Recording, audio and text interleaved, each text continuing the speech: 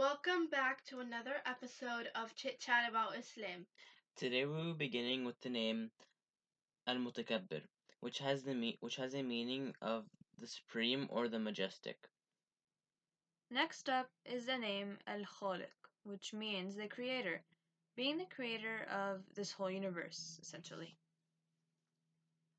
And lastly is the name Al-Bari'u, with a meaning of the originator.